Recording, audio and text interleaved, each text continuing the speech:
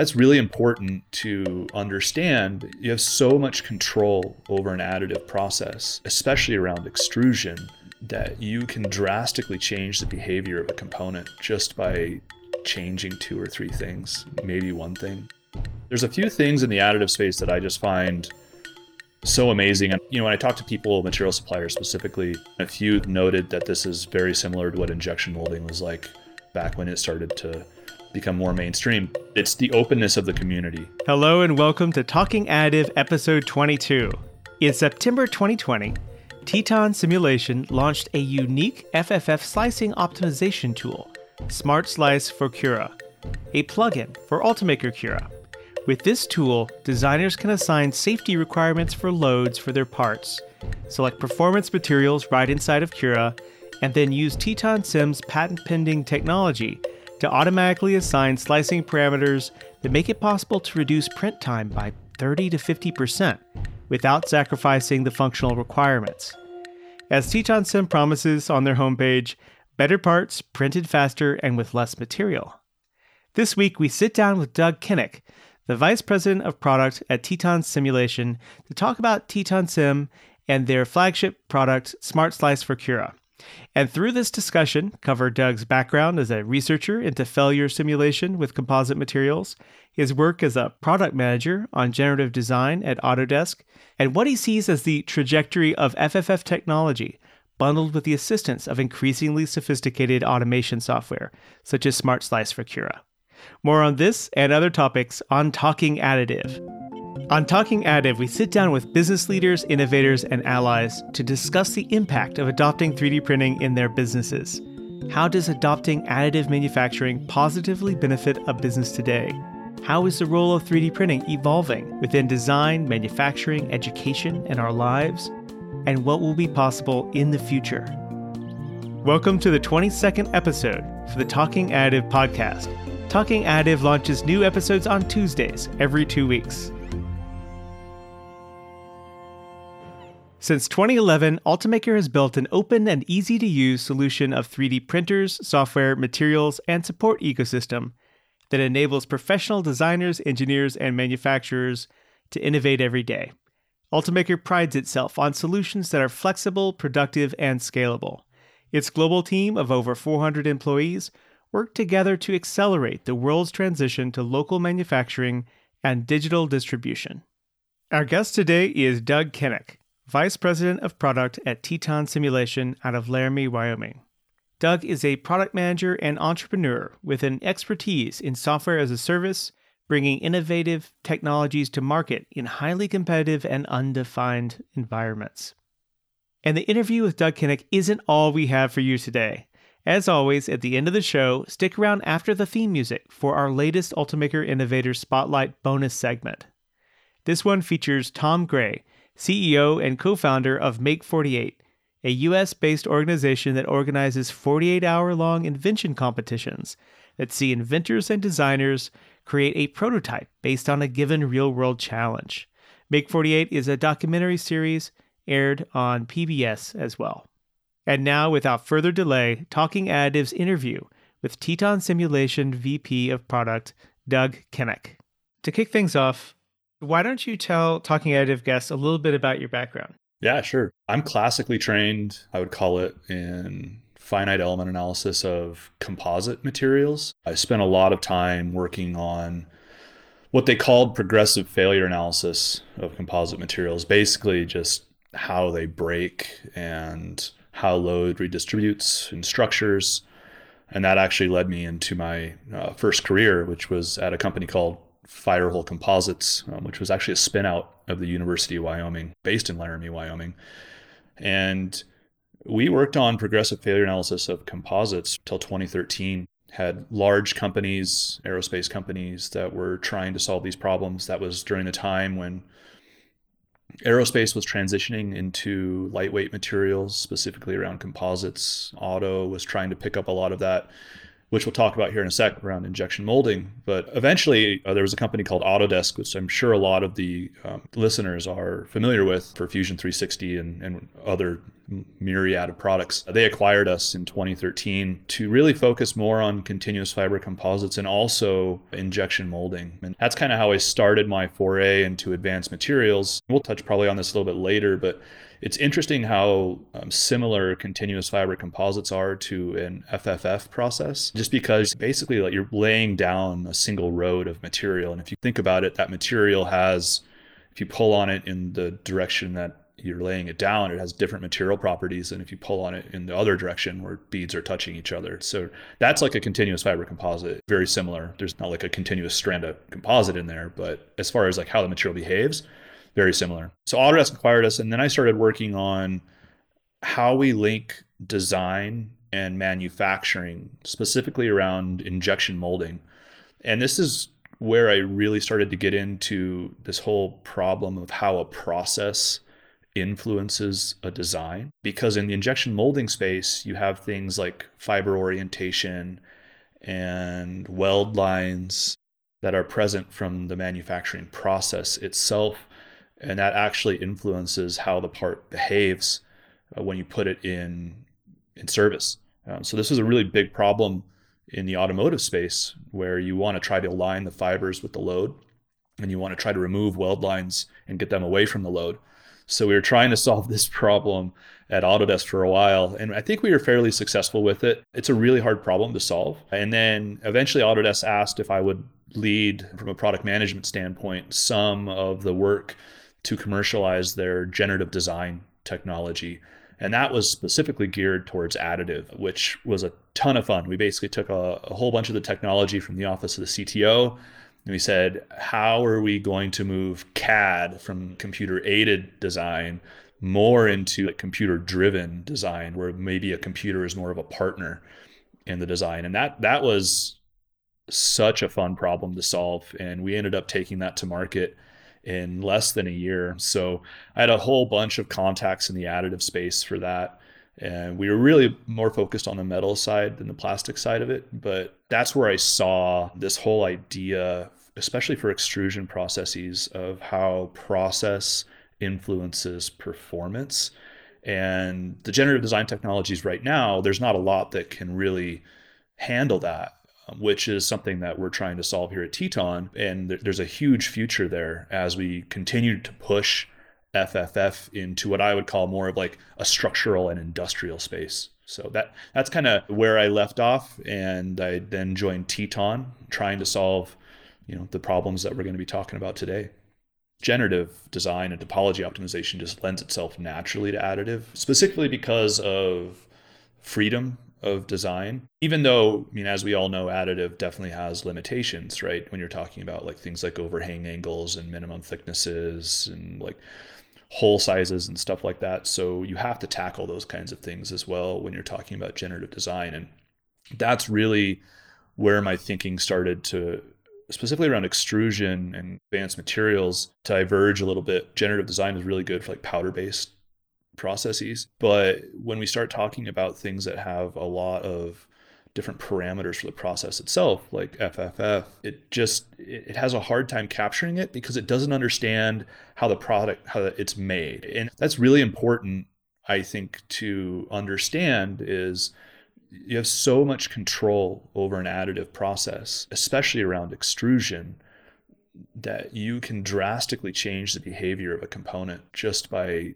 changing 2 or 3 things, maybe one thing. I said this a few times in previous lives, but there's also this idea of like generative manufacturing, I would call it, where why don't you allow your software or your computer to also help you understand how to make the component instead of what the topology should be? Because I think the topology is really interesting, but at the end of the day, there's also like, you have to make it, right? And so what should the parameters be? This is true for injection molding, it's true for additive, it's true for composites, right? But it should come in at some point and say, this is how I would suggest that you make this component. And that would be a true generative solution in my mind, especially linking the two. We've decided to tackle this problem, I would call it from the manufacturing side more than from the design side right now. The generative tools out there in the past have, maybe picked up on ways to help you create a topology that is going to help you address the loads and be confident that you're going to meet the engineering properties that you set out to. But then if you have that topology and you don't have the route to produce it solved, then there's that whole other step of how to implement that. It seems like you've cut through that and you're actually solving, as you're saying, the manufacturing question of how do you respond to those goals in exactly how you put the material down. I think it's really incredibly useful and interesting. And it helps eliminate a stage where a lot of people struggle. Okay, we have this design. We've decided through our analysis that this works. Now, how do we make it? Yeah, exactly. And additive it's still a fairly young industry. When you take a step back, and it's going through a huge transformation, and it's been accelerated in the past couple of years. There's this part of it where you sit down with your printer and you say, okay, what do I need to do to get what I wanted out the back end? And that's a good problem to have, because that means that you as a user have so much control over the situation, and it's awesome. And these are things where like slicers come in, right? So OEMs and other companies, they've started building slicers to say, let's help you understand how you can make this component and what that means. And that's been tremendous, right? Now you can start tweaking things, you can understand what impacts what you get out on the back end. And we really just want to take that a step further. Let's automate it. Like that's really the end goal of it, is tell us what you want out the back, and we're going to help the slicer automate this process for you so that you get at the end of the day what you want. And maybe it's not the first time. Hopefully it's the first time. Maybe it's the second or third time. It's just making sure that users are successful. Talk about your journey from focused on advanced materials, advanced manufacturing processes, to coming to explore FFF and this huge world of more accessible technology and approaching the problems there. Moving over into additive from, I would call it injection molding through that generative design process, it was eye-opening is what I'll call it. There's a few things in the additive space that I just find so amazing. And, when I talk to people, material suppliers specifically, a few noted that this is very similar to what injection molding was like back when it started to become more mainstream. It's the openness of the community. That was the largest eye-opener for me.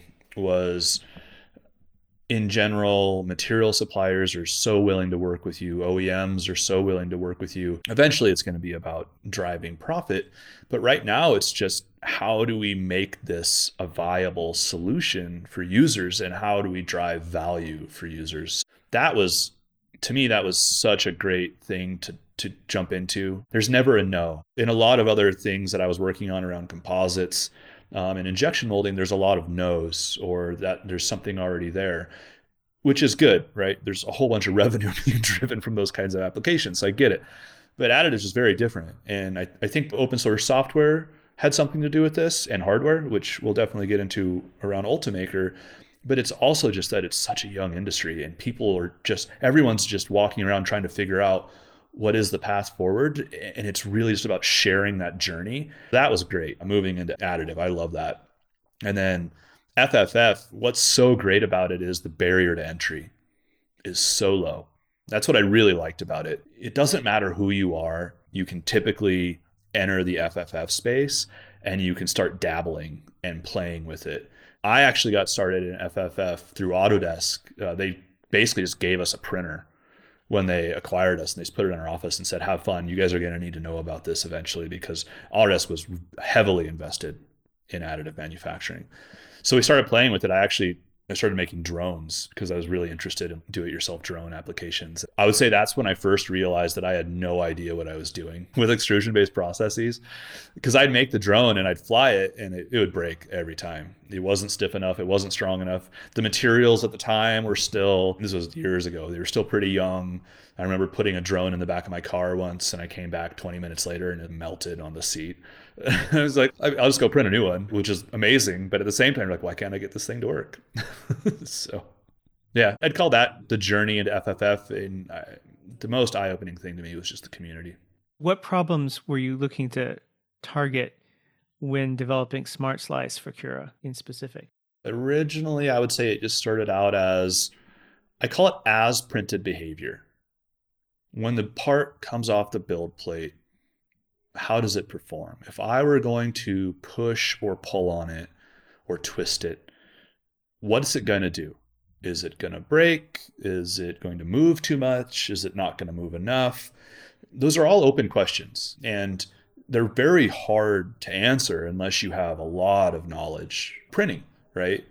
So that's the first thing that we wanted to answer for users is, after you print it and you put it in service, and let's call it an industrial application, it doesn't have to be an industrial application, is it going to do what you think it's going to do or what's required of it?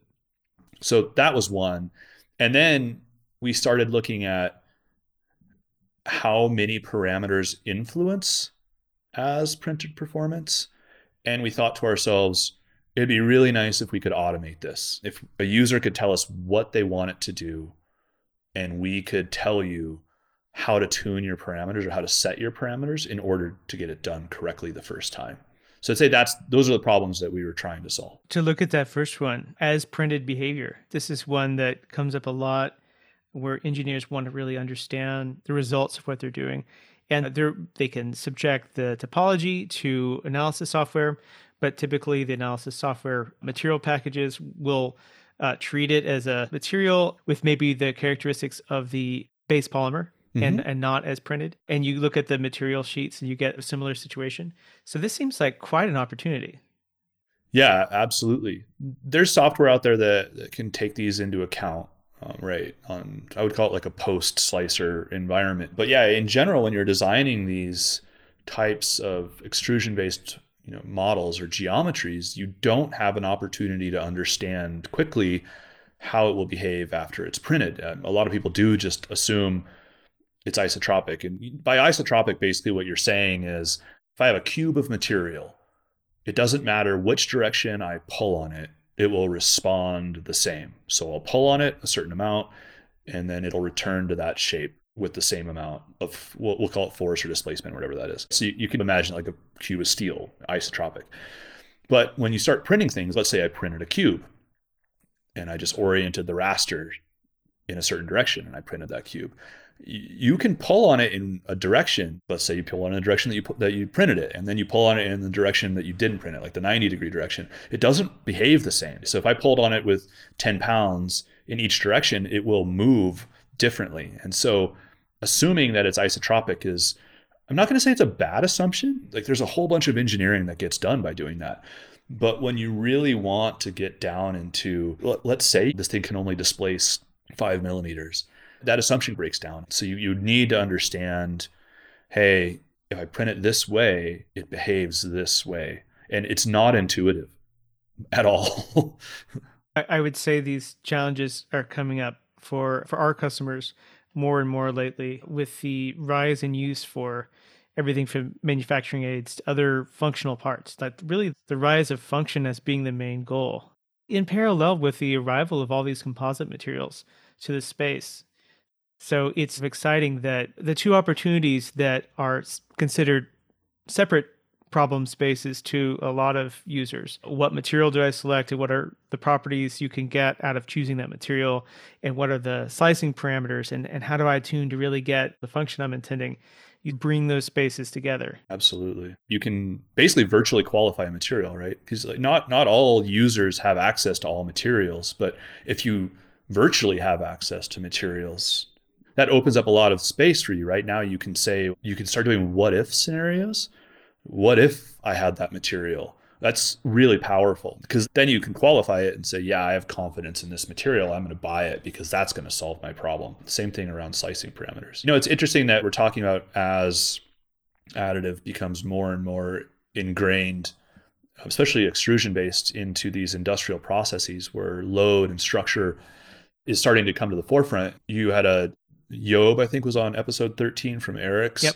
And he mentioned that, and it made my eyes light up, because sometimes I feel as Teton that we're a little bit ahead of the market, but then we hear stories like this and we say, okay, yeah, we're solving a problem. We see it coming, and I'm glad that we're in the position that we're in and that we can provide value here now. I think a lot of the material companies featured with solutions in your system are probably pretty excited about it, just simply for that idea of qualifying solutions in there, because there are now suddenly some really great performance materials, but not a lot of opportunities to really evaluate which to pick out of the many options.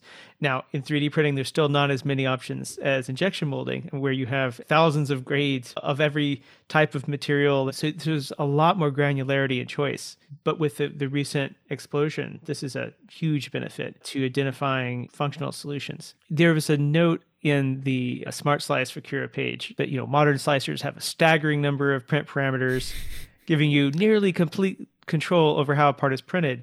So you have this as an option, but then you also have the challenge that really slicing optimization to the nth degree is considered kind of a dark art. It's a very steep learning curve, a lot of counterintuitive elements. In fact, one of the things that, that Ultimaker has learned very happily from collaborating with material partners who are using tools that we provide for them to help them create print parameters to send, to make it much easier for those using the machines to have a good first experience, is that a lot of the choices that the polymer companies have made are counterintuitive and are not what we would expect, even down to the chemistry of how polymers relax and that kind of thing. What has it been like stepping into this whole mess of processes and interdependencies and provide a tool that bridges? It's been amazing. And I go back to the openness of the community as to why it's been so amazing.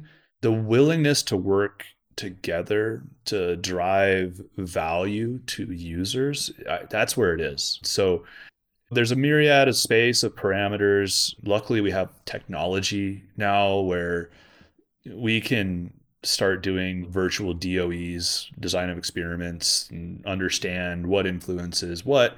We can pick out the outliers of which have the greatest influence. Material suppliers, I'm sure they do this too, when they start tuning all of the various chemical formulation, slice parameters.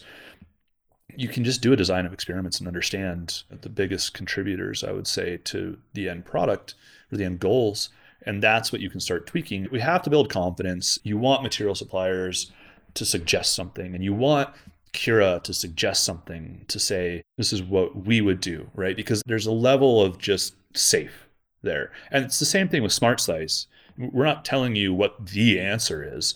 We're telling you a list of suggested answers to say, this is the direction that will probably yield in the highest success of what you want to do.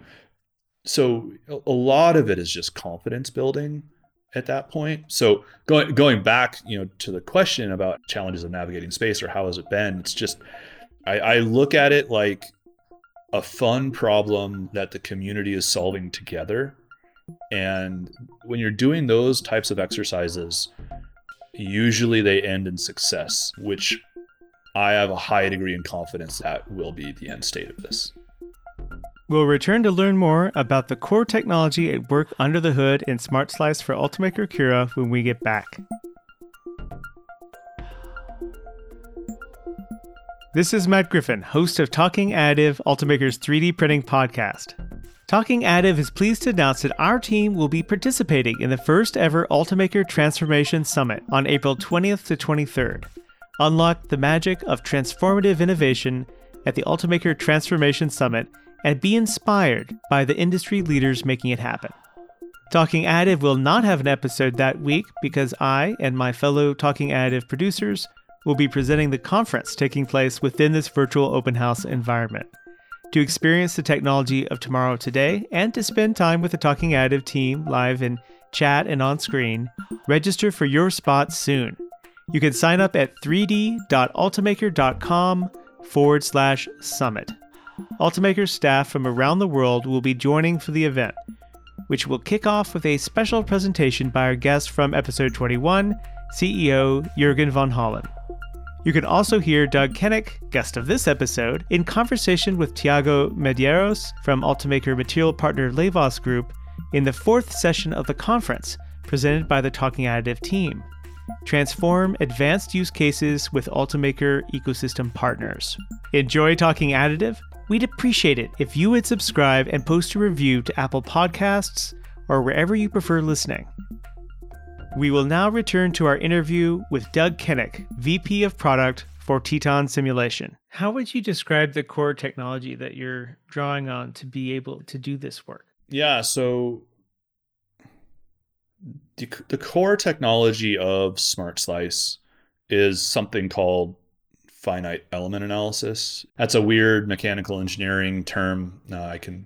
I'll boil it down as much as I can, but it's basically a virtual simulation. So if you were to go test a component, like hang a weight from it, it's basically virtually doing that, right? So it relies on math and some sort of a representation of that geometry, whatever that representation is, to tell you how that part will behave. Finite element analysis has been deeply ingrained in a whole bunch of different industries.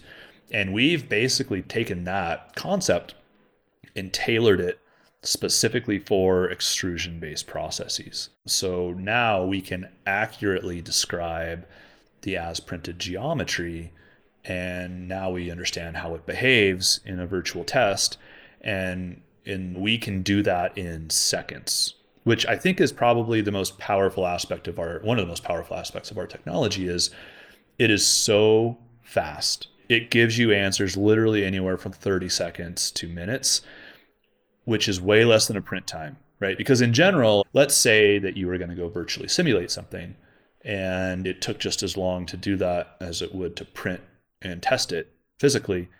There's no reason to run the virtual simulation.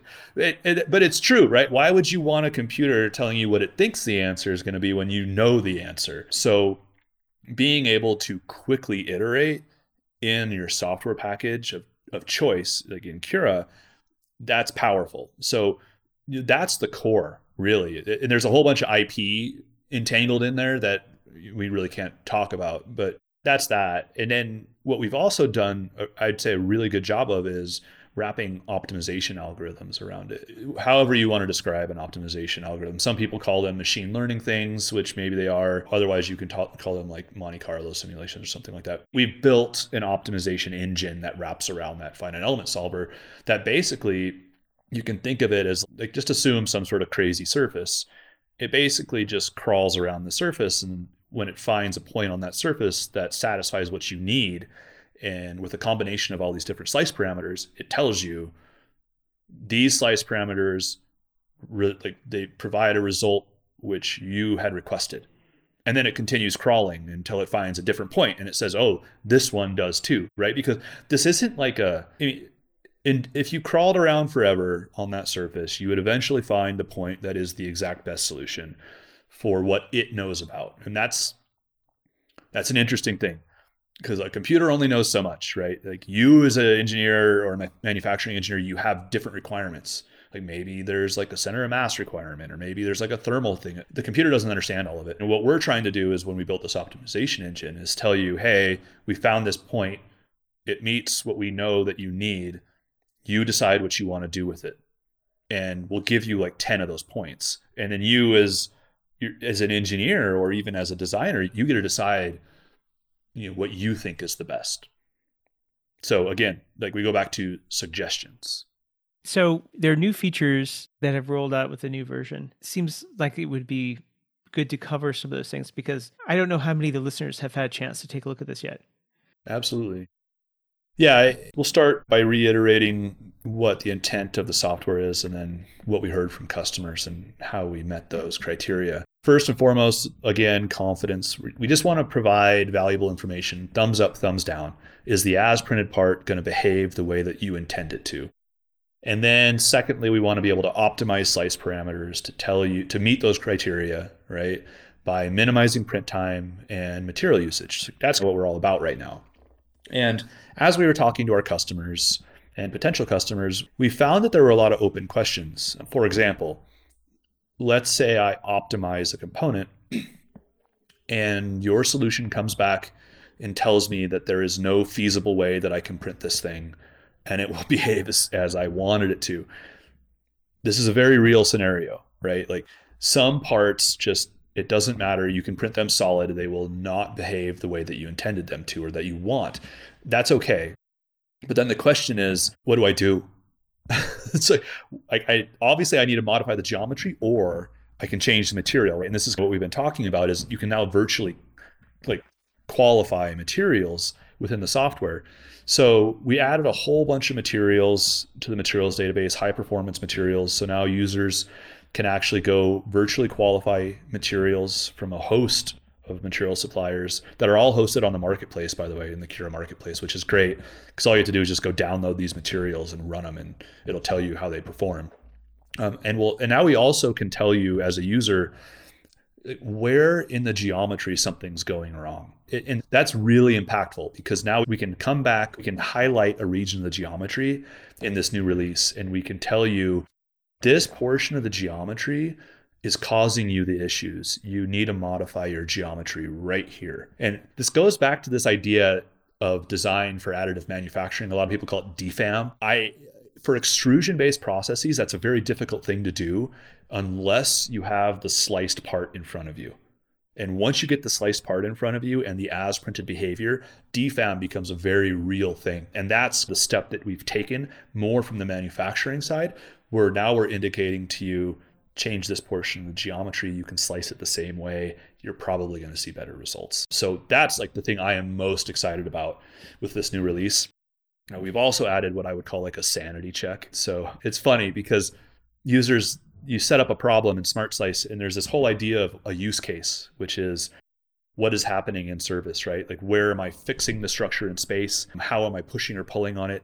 It's not always 100% intuitive. There's a little bit of thinking that has to go into it.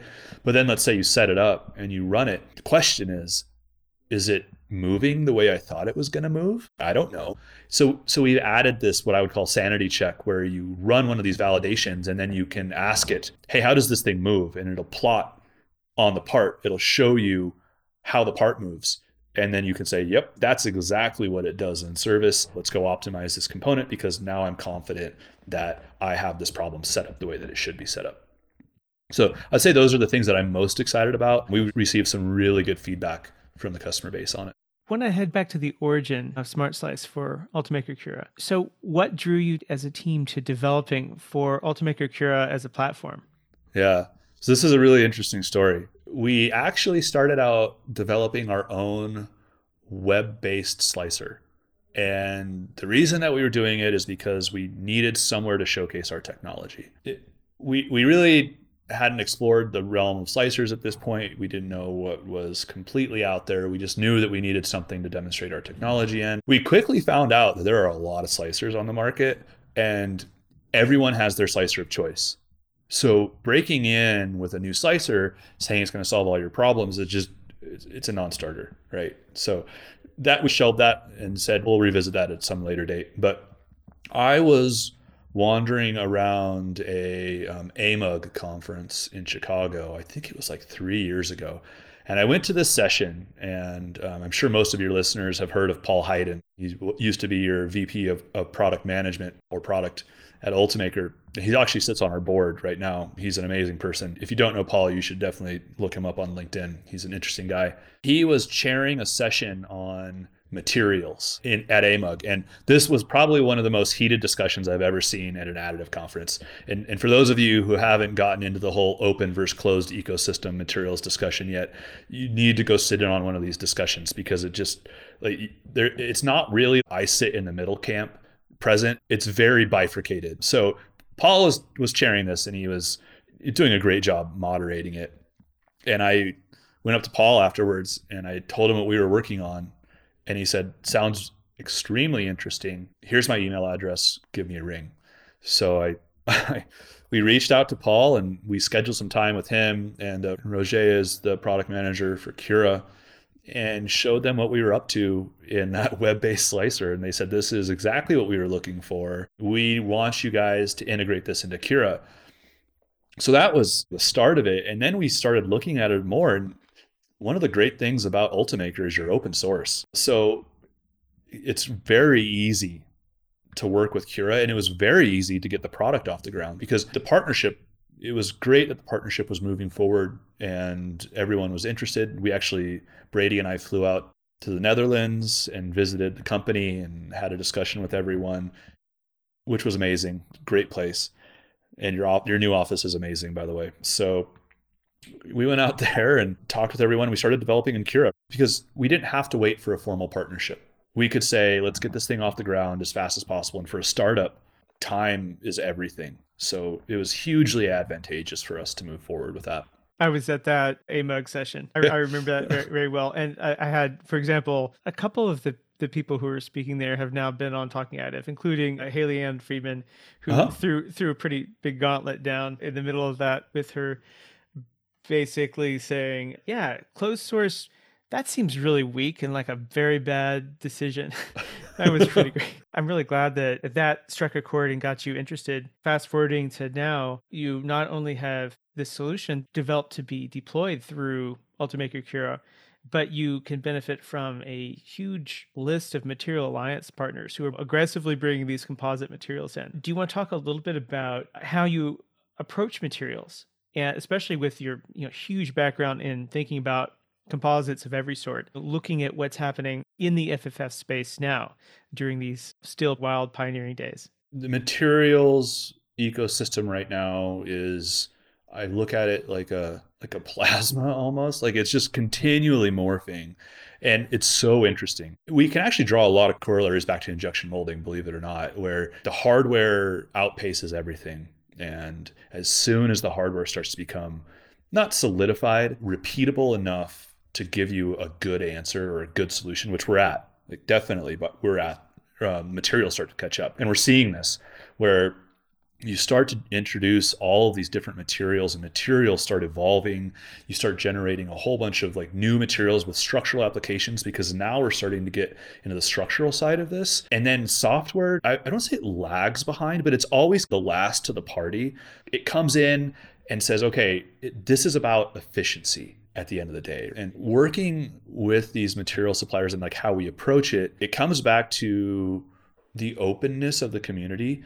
I can't tell you how amazing it is to work with these material suppliers. Like you don't even have to go through like a courting, I'll call it put that in air quotes, like a courting process, right? There's no such thing. You talk with each other, you say what you're doing, what you're up to. And they say, absolutely, we're going to ship you some material, test it and try it out. And we just test it for them. So they give us a list of, this is how we would print it. And this is our recommended print profile in Cura. So we print it that way. And then we put it in a Tensile machine and we generate data. And we ship that data with the software product. And it's accessible for users. The data means something special to us because we reverse engineer it and so that we can cross a myriad of slicing parameters, but users have access to it.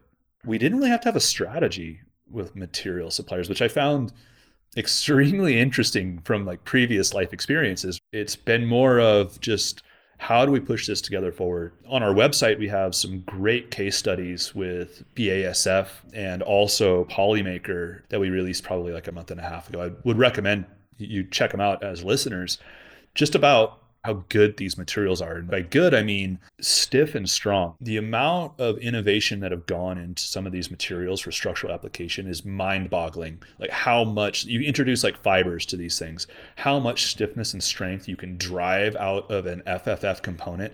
It's insane. Like matching aluminum, insane, that's very powerful. You'll also see coming up in the virtual open house, a discussion with another material supplier where we've done some other work where you'll see this highlighted as well. It's so great to see how we can innovate with material and hardware to push into these industrial applications, and software is just there to make it that much better. Speaking of the jigs and fixtures and manufacturing aid space, it's been interesting talking with a lot of customers who, particularly in like contexts like automation context, like packaging, et cetera, they have found that by really understanding these materials and learning how to work with them, they can replace aluminum and steel parts all the time. And the new polymer ones, they may not look like very fancy parts, but they outperform the original parts, or at least in the case of some of the things. You don't necessarily need everything to be a steel part for as far as the energy taken from the world to make that part. So that has been quite a transformation.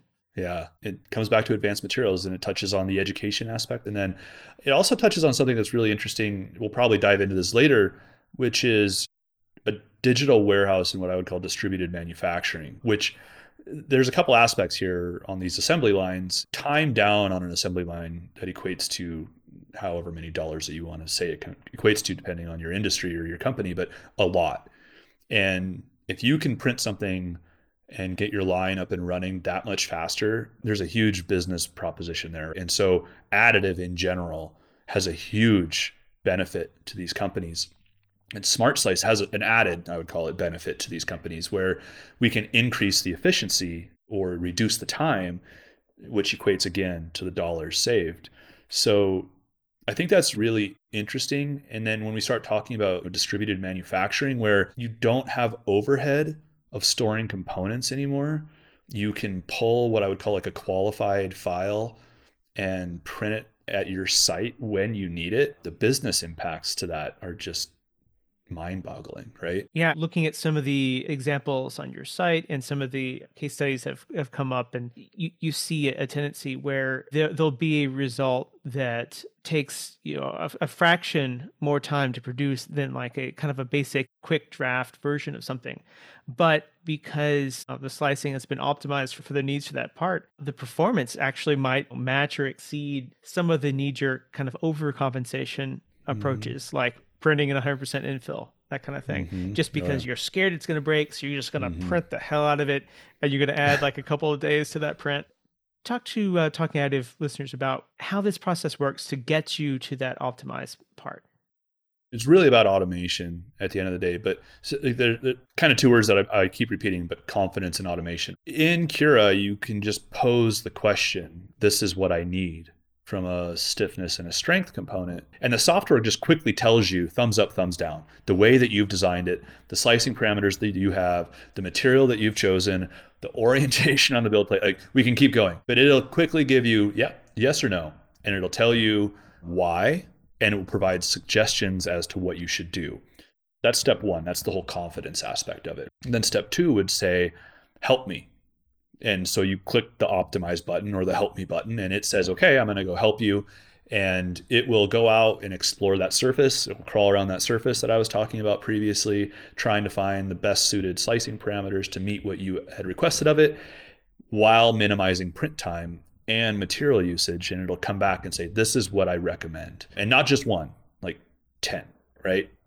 And there's a whole bunch of value here when we start talking about, let's just go back to the assembly line example, or even just a single component example when you need to get something up and running, where you're right, like either A, you're iterating, so you'll print something, it'll break. These are that print break cycles that we're talking about. Well, let's just say you do it 5 times.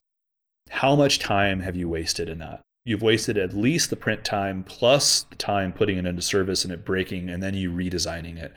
Whereas if you can do it once with our software, or twice, let's call it, with our software, you've saved 50% at least of the time required to get that assembly line back up and going, or print that component for structural application, which has a large business application and business value to it, as well as the whole confidence aspect of it.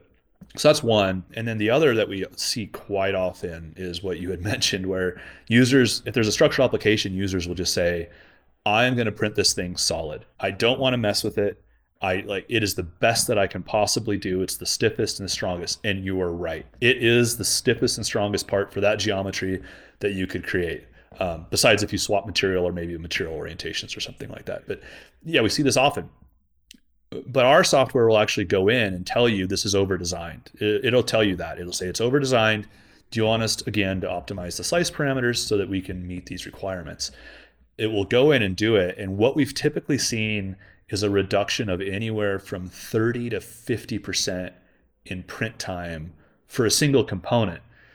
So the single component's massive in itself, but when you have to print 40 of those, the time savings and the business value is just, it's so great. So it's like we're compounding the benefits that additive provides to these users and driving more value out of the process itself, which I think is pretty interesting.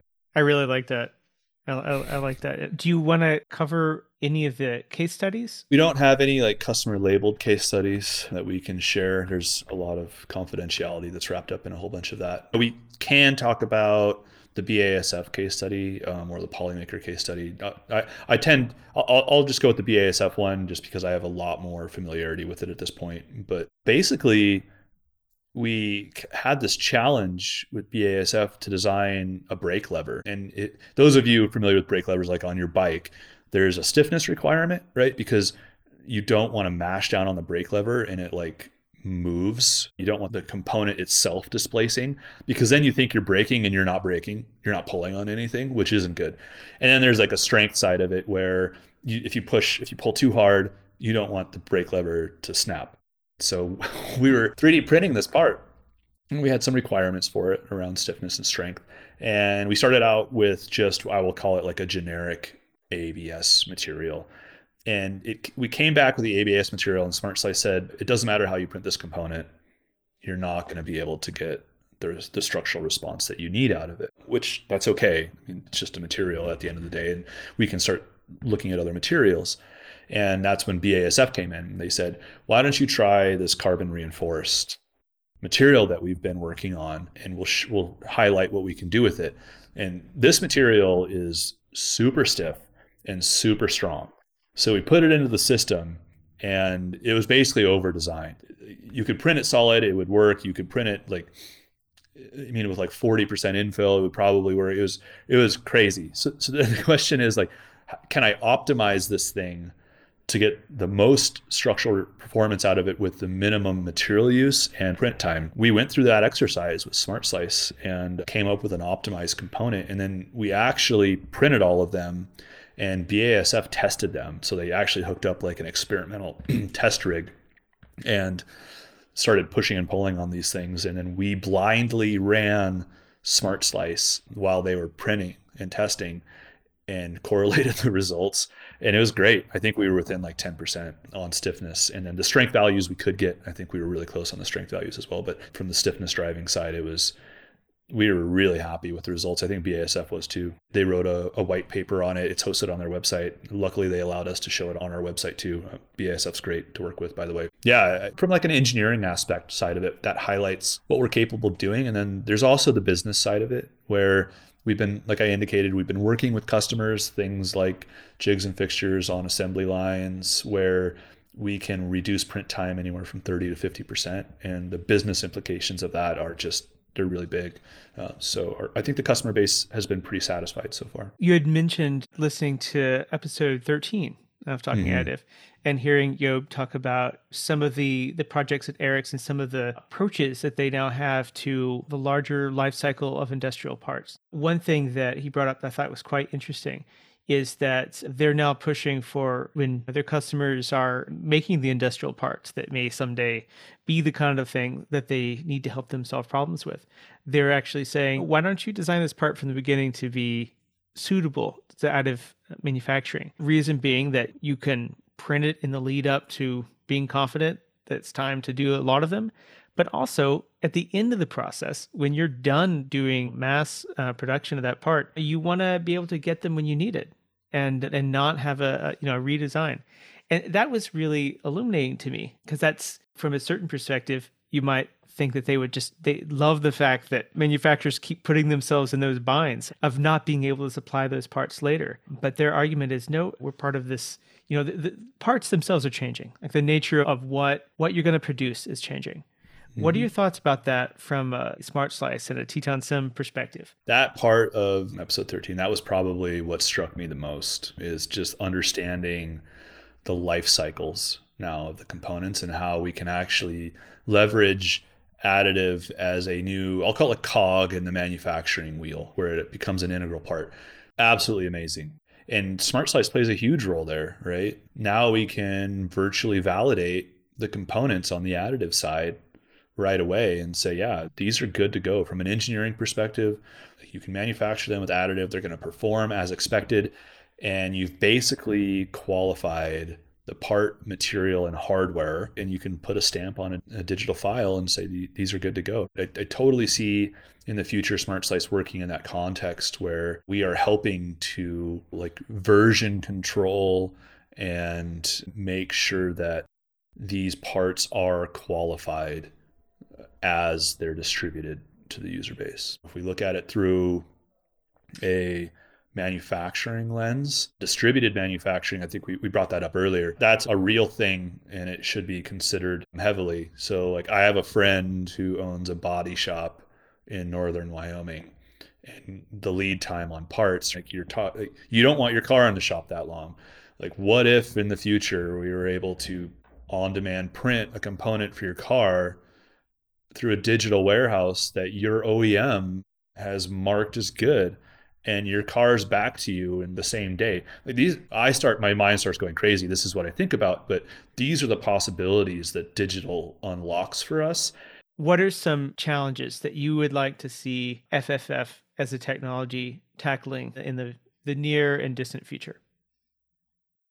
From the process itself, I think we've gone a long ways on repeatability. Really interested to make sure that we continue working on that problem. I think that comes back to the whole confidence aspect and trust aspect of this, which I think we're really good about it with a single machine. The repeatability on a machine is really good. I'm more interested in like cross machines, that if you have distributed manufacturing, what you get out of one, you want out of every other one. So some of that might be like hardware innovation. Some of that might be software innovations, to be quite honest with you. You could have like live print monitoring, you can have data collection, you can have a whole bunch of other stuff that are going on. So I'd really like to see some of that be broached. And then FFF in general just continue to drive into production level components. There's so much room there for FFF to grow. And this goes again with confidence and trust. But as that continues to evolve and as materials evolve, I really would like to see FFF go into like mainstream production level components and not even low volume. I think there's opportunity there for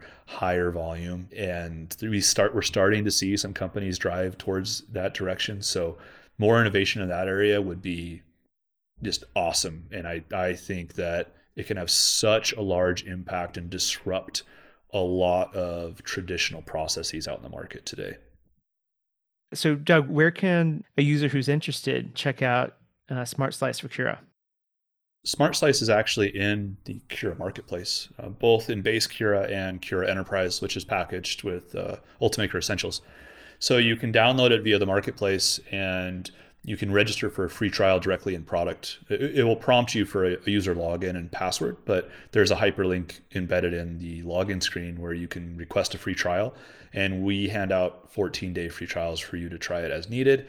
It comes packaged with tutorials. And like I had mentioned previously, we know when something's up and that you're having issues. So if you are running a job and you're having problems or you're getting started, we'll proactively reach out to you to make sure that we can get you on your feet as fast as possible.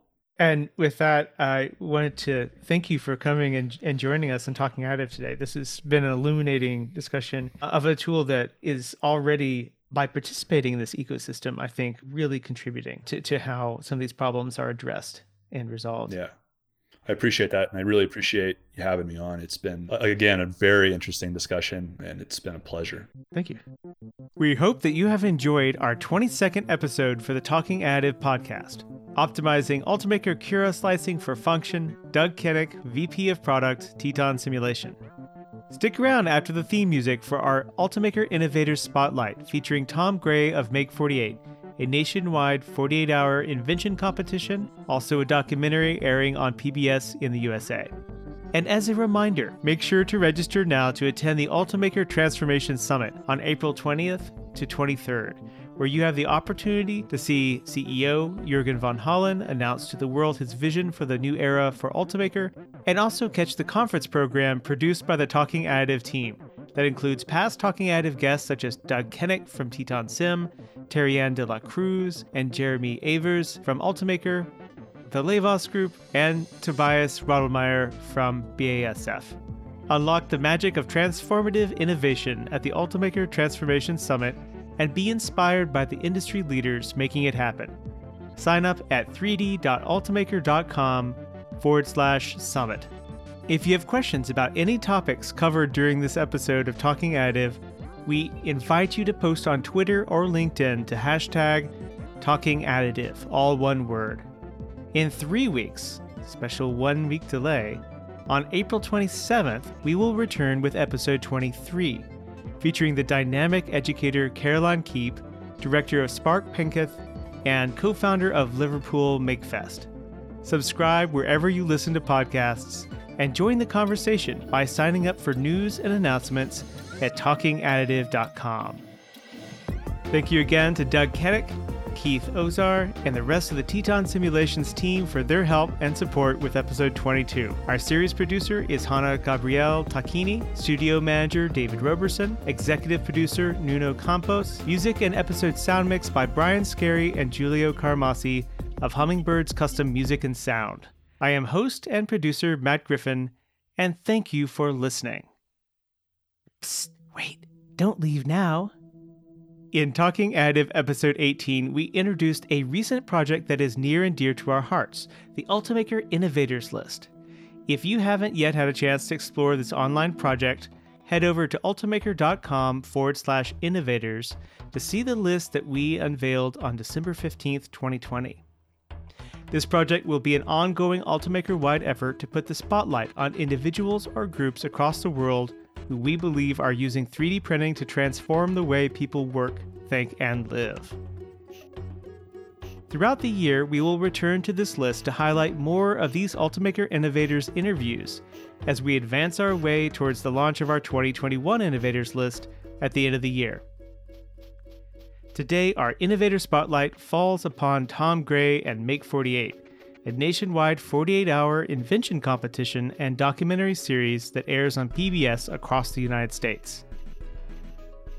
These competitions make use of a variety of tools, materials, and workspaces, among them 3D printers, and this project has done much to highlight the value of 3D printing technology as a ready-at-hand tool for invention, from early concepts to technical studies to mock-ups to ergonomic tests to stages of manufacturing, all the way from proof of concept through to replacement parts. Without further ado, Tom Gray. My name is Tom Gray, and I am the CEO and co-founder of Make48. It's simply a 48-hour invention competition where we challenge teams to build a physical prototype using the technologies available at a makerspace and very talented tool techs to help them build whatever they can think of. My first encounter with 3D printing was before Make48. I used to be in the product development world. I would license inventions, usually low technology stuff. You're talking gardening, kitchen items, that kind of thing. And very much the rapid prototyping. Inventors would bring me half-baked ideas that they were shelf-ready but not quite shelf-ready. And as you know, when you launch a new product, that's when you find faults with anything. And instead of us going back the old-fashioned way and tooling up and doing it that expensive concept, we started to do some 3D printing using a couple of companies that I'd known who were professionals in the industry. In my opinion, innovation is improving on something that usually is already existing. It's a very broad word that could go across a number of things. Innovation to me is very different than the word invention, where invention to me feels like you've got to create something brand new that doesn't exist. And that's very confusing for a lot of people and very daunting to think that you've got to invent something new. Innovation is, here's a coffee cup. We want to improve it. We want to improve the design, the consumer experience, and something like that. So in my opinion, it's all about improving other items that already exist and making them better for the world. First and foremost, Matt, I'm not a maker myself. I'm on the other side of the whole spectrum. I'm part of the everyday consumer that has ideas but does not know how to physically or even digitally make them a reality. Yeah, that's where Make48 really blossomed with Rich, Kurt, Bob, and myself, was that let's teach people how to get that idea out of their head and into their hands and show them the processes that are available, whether it's CAD design work, whether it's digital fabrication, old-fashioned making, whether wood or metal. And during the events, we have these challenges and criteria. So we don't tell the contestants what they have to build. It's here's a problem within this industry, and how would you solve it? And here's the things we want you to see at the end of the day. And sure enough, we have 9 3D printers available to use. Yeah, just the ones that we bring to the competition, let alone the ones that the makerspace may have.